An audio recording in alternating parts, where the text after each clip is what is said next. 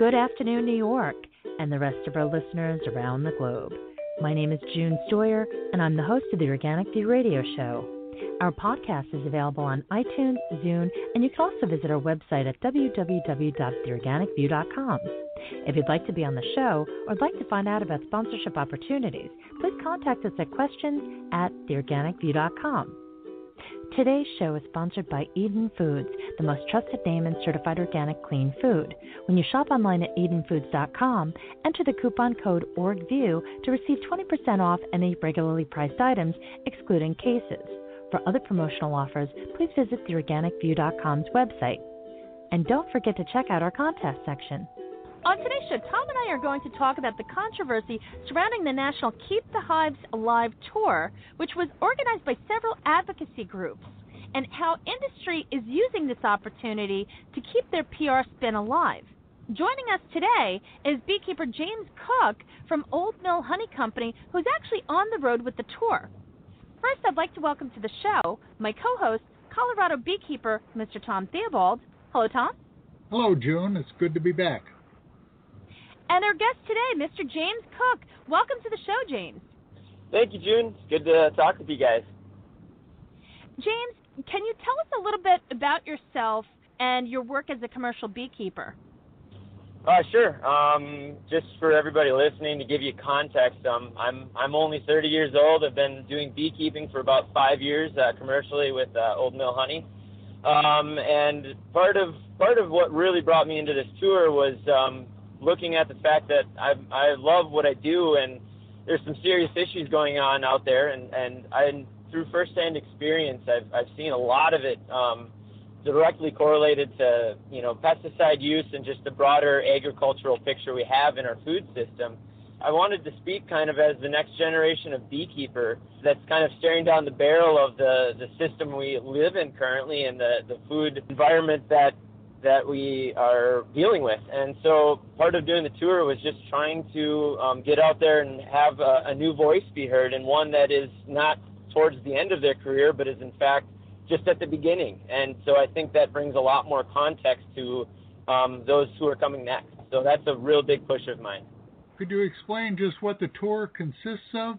Yeah, right now I'm actually in between stops. I'm just got done in Montevideo, Minnesota, out at Moonstone Farm, and I'm heading to Ann Arbor and Detroit to have a rally tomorrow and a group of urban beekeepers and farmers out in Detroit. And I'm actually driving a Dodge 3500 flatbed truck with a bunch of billboards on it for some great signage, and also about 2.6 million dead bees, the equivalent of 75 hives. Part of that is that I'm trying to help bring awareness and some context to what's going on inside of the bee industry, what we're kind of faced with annually. It's a very scary picture, but in essence, I'm really doing this to help bring some awareness to it, and also talk to the people that are trying to do change, whether that's farmers switching up their practices and looking at it in a new way, or community advocates that are having cities become bee-friendly areas, or even some of the larger beekeepers that are having to engage both legislatively and, unfortunately, the road of having to get lawyers and lawsuits involved, because that seems to be one of the few places we can get any traction these days, which works at times, and other times we hit big hurdles there. But I guess we're really trying to hope to pull a diverse pool of people together to show the picture of what is being done, not just that there is a problem. We all at this point have our theory or a notion that there is something going on in the bee and pollinator world, but in our broader food system in general. The tour is trying to sew all of these different voices together and to show that there are people trying to make change and do something about it, instead of just being sacked with, there's this problem and I don't know what to do. And so that's what we're really hoping to raise some awareness with. James, can you go into detail about the tour, where you're going to be traveling to, and can you also talk about some of the experiences that you've had interacting with the public when the public sees all of these dead bees? Sure, June. Basically, we've already have 2 stops underneath our belt. We had one back near Brookings, South Dakota, and one in Montevideo.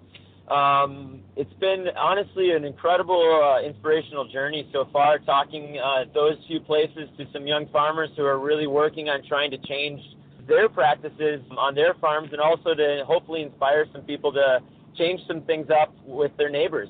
One guy is, doing no-till farming and has completely eliminated his use of insecticides on all of his grain crops and has greatly reduced the need for any herbicide, and also is reintroducing like cattle and some animals back into the land to try to help them with the whole process.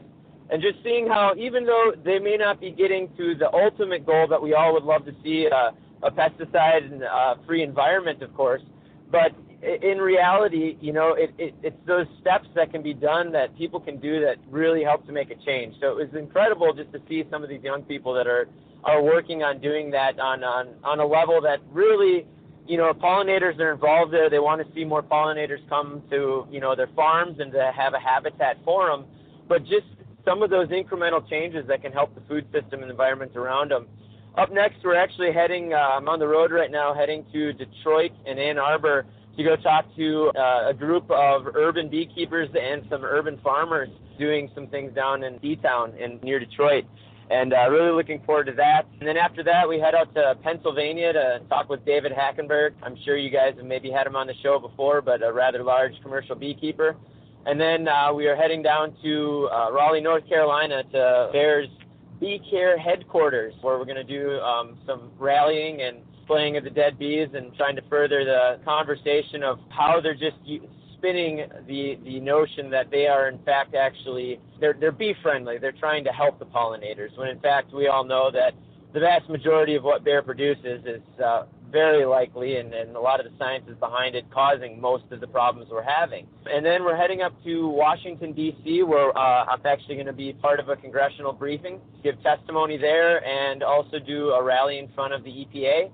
Deliver a poster that we're taking with us to having people signing on it, requesting that the EPA actually take action and enact some legislation, meaningful legislation, to try to resolve some of these issues, and to hopefully get some, further research actually being done to show that these things are in fact super toxic and are really detrimental to, our food system.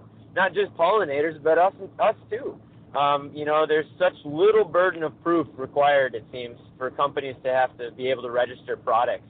And the studies that they do come up with sure seem lacking, in my opinion. I'm not a scientist, won't claim to be, but, some of this stuff doesn't seem much beyond common sense to me. Well, James, that's exactly how many people feel. They can see exactly what's going on, and you don't necessarily need to be a scientist to figure that out. But the truth of the matter is, there have been numerous studies that have been independently conducted and peer-reviewed and published by so many scientists, and the amount of evidence is tremendous. But yet, industry continues to profit from the most deadly chemicals that have been put on the face of this planet. We're being exposed to so many chemicals, and it's just gotten to the point where if we don't do something, we may not have much time to do anything if we don't do something now. Sure, and I think one of the hardest things that I see happening a lot are the scientists that actually want to stick their necks out there and research pesticides in the environment and pesticides against pollinators and all those other areas. Looking at that, end up just being beaten down. They're asked to not publish. If they're a government employee, they tend to get stifled or demoted or, forced essentially to resign. And that is what is scary to me, is that the system that is in place to actually regulate these things, in my view, is failing. I mean, we're seeing system-wide. I mean, some very prominent scientists that I've actually worked with have caught so much flack for doing that type of research that's something that I find incredibly scary. The science that gets promoted quite a bit is, in the bee industry, it's varroa mites the problem. We need to plant more flowers and forage and nutrition. Not that those aren't things that we need to look at, but if you don't add the element of what toxins they're also bringing in, we don't get a full picture, and it doesn't really do justice to the pollinators that we benefit so greatly from and nature benefits so greatly from. If you like flowers, if you like seeing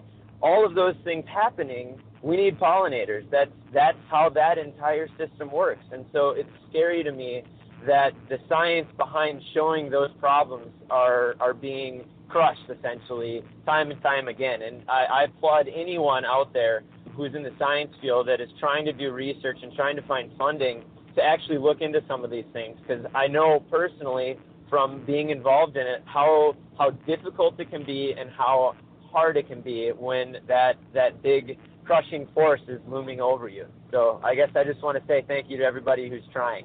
James, you and I have talked about this a little bit recently, and the concern on the part of people who are involved in these issues is that the very agencies that are put in place to prevent these kinds of problems seem to be the problem themselves, and they've been deeply corrupted by the influence and the power and the money of industry. And is there anyone in Congress or any representatives who've shown support for this? Because this appears to be, for the lower level life forms, this appears to be the most massive poisoning of the environment that we have ever seen. And what we get from agencies like the USDA and the EPA and the Extension Service are excuses and evasions, and how are we addressing this, and how does the Keep the Hives Alive tour fit in with uncovering this corruption and correcting it? Can you expand on that a little bit? Yeah, sure. I can try to give my 2 cents on that. I guess one of the main things, we are heading to Washington, D.C. during Pollinator Week. That's kind of the whole purpose of culminating the tour out there. So there's going to be already a little bit more of a, let's just use the word buzz on Capitol Hill during that week of the 22nd is our first day in D.C. And part of going there, I'm sorry that I don't have the legislators' names in front of me, and my brain has been so busy with everything else that we're working on. You are driving. The tours. Yeah, and I am driving. I'm on Bluetooth, just in case anybody is concerned on that. I have 2 hands on the wheel. But we are working with the senator. I think it's a senator who actually is putting on the briefing that we're going there for. And I think some legislation is going to be proposed along with that. I don't have details on it currently, but that is something that is happening in the works. And I think there is actually some momentum from certain congressmen and legislators, senators, to actually try to enact some things. I mean, I'll be honest, I have a lot of hope that some change is on the horizon. If you go out, maybe this is a little off context, but just talking to people when they learn that I'm a beekeeper, very often I get asked, so are you really seeing that many issues with your hives? And I always am like, yeah, we really are industry-wide. We're losing easily on the low end 40%, but most likely somewhere 50, 60, or 70% of our hives every year and throughout the year. And that always blows people away. They often ask, well, is it, what's going on? Is it diseases? Is it this mite I hear about? And very often I say those are contributing factors, but to be honest, pesticides are the biggest slice of the pie. And they almost unanimously go, that's kind of what I thought. And I honestly think that the momentum in people's minds is there, in society is there. People are incredibly aware of it, and I think that sort of momentum can go a long way to pressuring and putting pressure on lawmakers to actually enact meaningful change. If you don't have their constituents actually voicing issues or voicing concerns, they're never going to do anything to actually change it. So I think that we're starting to finally hit some critical mass in a lot of these issues, and I think that we might be able to start to get somewhere. I wish that tomorrow we could flip the light switch and this all would go away, but we all know that in the system we live in, things take a little time. But I'm hoping that time frame is a lot shorter than it could be. But part of the whole bee tour is, in fact, heading out there to be able to talk with legislators and hopefully be able to push a piece of legislation that's coming along. Do you have a website that people could go to follow the progress of your tour? We're on Facebook. It's Keep Hives Alive is Keep the Hives Alive. If you go on Facebook, you'll find it there. If you also Google it, there's the website there. I don't have the address in front of me, but there should be a bunch of stuff coming up online about what we're doing. But so if people were to look under Keep the Hives Alive, that would get them to. Yep, that would get them. That would get them there and involved, and see what we're up to, and hopefully we'll continue to post a lot more as we go. And next week you culminate in Washington, correct? And that's next week is National Pollinator Week.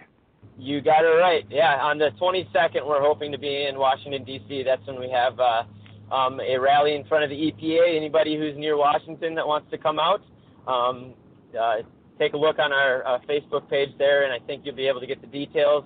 We're also going to be doing a congressional briefing and doing some testimony there. And then the next day, hopefully, we'll be talking to congressmen and some senators about all of this. Now, unfortunately, you're not getting the support that you had hoped to. In the Star Tribune, there was an article that was put up by the Associated Press, and basically, they did not necessarily represent your viewpoints.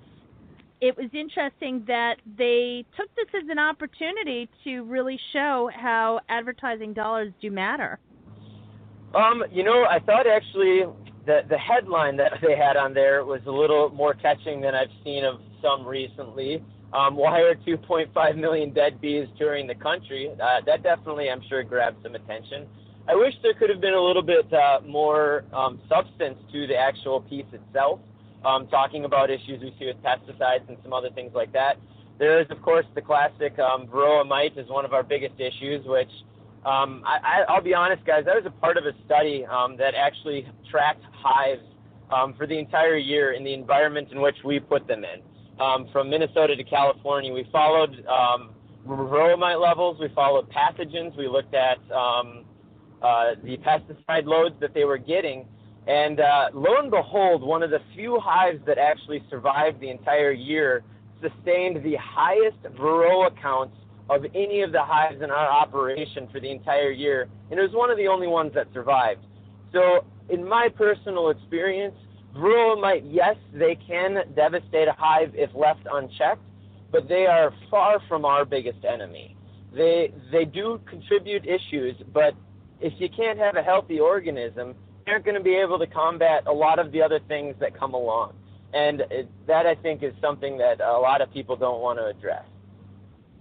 It's really a shame that you have such a tremendous effort to show the public firsthand what exactly these dead bees look like. For the Associated Press to do this, I thought it was so distasteful. They have this headline that does mislead people into thinking that it's something that's going to be in support of the beekeepers, but lo and behold, when you take a look at it, they don't quite represent what you've been advocating. And I know that Friends of the Earth is very, very much against neonicotinoids, and they don't just make a general statement. Point blank, Tiffany's been on the show numerous times, and she's talked about how we must ban neonicotinoids. And the same thing with the folks that you work with, as well as numerous other commercial migratory beekeepers. So the whole subject was completely diverted. Yeah, and I think that was intentional. I think industry is looking at what you're doing, and they're trying to get a step ahead of you, and use your efforts to publicize these issues, to put their spin on the issues, and they're contacting these editors and reporters, and they're giving them a little packet of people to contact. One of the results of your presentation in Brookings was an interview with a South Dakota state entomologist who, with all good intentions aside, seems to have had no understanding of bees beyond what she had read or been told, and she really was presenting the industry script. And I'm sure that little conversation was probably arranged by the industry lobbyists. You have to ask yourself, why wouldn't South Dakota Public Radio interview a leading beekeeper rather than a state extension entomologist who wants to present the corporate view. So the corporations are in here very carefully trying to manage this picture. These are billion-dollar products, and they're going to assure that they continue to be used, and they're going to spin the evidence as in their favor at every opportunity. Just to quote Amanda Bachman, she said, the varroa mite is weakening the colony, and so is that making it more susceptible to poor nutrition or other diseases that are coming in? Is it making it less able to deal with some of our new and exciting climate and weather issues? Well, it's interesting. Not once was the word neonicotinoid mentioned, and that's obvious because it's a negative connotation which upsets industry shareholders. And to avoid addressing neonicotinoids, especially at this particular point in time, is just reckless. We need to put this in context for the listeners once again, because this really is the most massive poisoning of the environment in human history.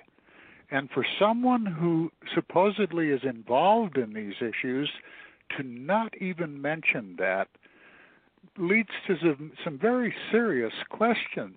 Why would they not? The industry mantra is it's varroa, varroa, varroa. And as James has said, as a practicing beekeeper, certainly varroa is a consideration. But it's clear from over 1,000 different peer-reviewed scientific studies that it's the neonicotinoids and a few of the other pesticides that are at the heart of these dramatic losses. And the toxic equivalence of what's being put on the agricultural lands alone, a little over 200 million acres, is equivalent to about 300 to 400 billion, that's billion with a B, billion pounds of DDT every year. And we have spokespeople who are trying to avoid this question completely. It's at best it's irresponsible. At worst it's criminal. It is criminal. If you look at, well, Tom, you lived through the days of DDT where children were being sprayed with DDT. Perhaps you could share a little bit about that with James and also our listeners. Well, DDT, as bad as it is relatively safe compared to the products that we're talking about now. They're 5,000 to 10,000 times more toxic than DDT. But I think what you're referring to, I'm old enough to remember when they would come through the neighborhood in the summer, about this time of the year, and usually it was an old military Jeep with some kind of pump on the back, and they would fog the neighborhood, and the neighborhood kids would run through the fog and play hide and seek, and this was all supposed to be safe. Well, not as safe as we thought, and now we're faced with a family of chemicals that are far more toxic and are far more widespread. And from the people that we rely on to regulate these products, we get excuses. You know, James, I'm sure, is very frustrated as a practicing beekeeper. I know I am. Yeah, I'm definitely frustrated with it. I mean, when we raise concerns and, you know, try to have the scientific community actually look at some of these things, the roadblocks that get thrown up, and the pushback that we get trying to just even the simple fact of questioning something seems like such a radical idea in this case. That's all I've ever asked for. If in fact they did research and it was peer reviewed and it was done and it showed that stuff didn't have issues, that would be one thing. But we are in fact finding that a lot of neonics, fungicide, insect growth regulators, all are having serious detriment to bees and pollinators. And I definitely would agree that neonicotinoids are of a grave concern. But we also, part of it too, to me, having gone through seeing like an insect growth regulator issue happen coming out of California, and even some fungicide problems, just the whole pesticide makeup of the environment that we have is of insane concern. And, I'm sure you guys have heard it said on this show before, but bees really are the canary in the coal mine. We are a symptomatic problem to how broken of a food system that we have.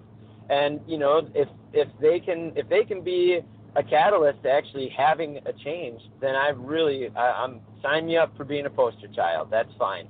I'm happy to be that. But I think until we can actually get the people who are supposed to regulate the stuff to do their jobs, nothing's going to change.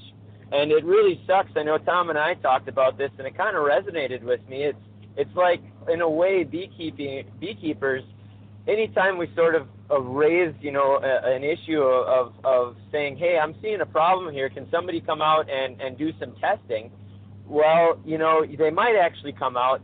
They may figure out what was the root cause, but in most cases they go, well, we found this chemical, but it doesn't really look like it was applied improperly, and it doesn't seem like it's quite at the right levels for it to have caused an issue. But yet they're still finding the chemical. So, I mean, that gets super disheartening. And in some cases, some beekeepers have even had a little backlash from states where they've reported in, and I think in the hopes that it kind of keeps the community quiet. I mean, that's happened to my own boss. I saw that happen. Well, they tried to silence the beekeepers just as they've tried to silence the scientists. Now, speaking of which, James, it's very interesting. This article that appeared in the Star Tribune has 0 comments.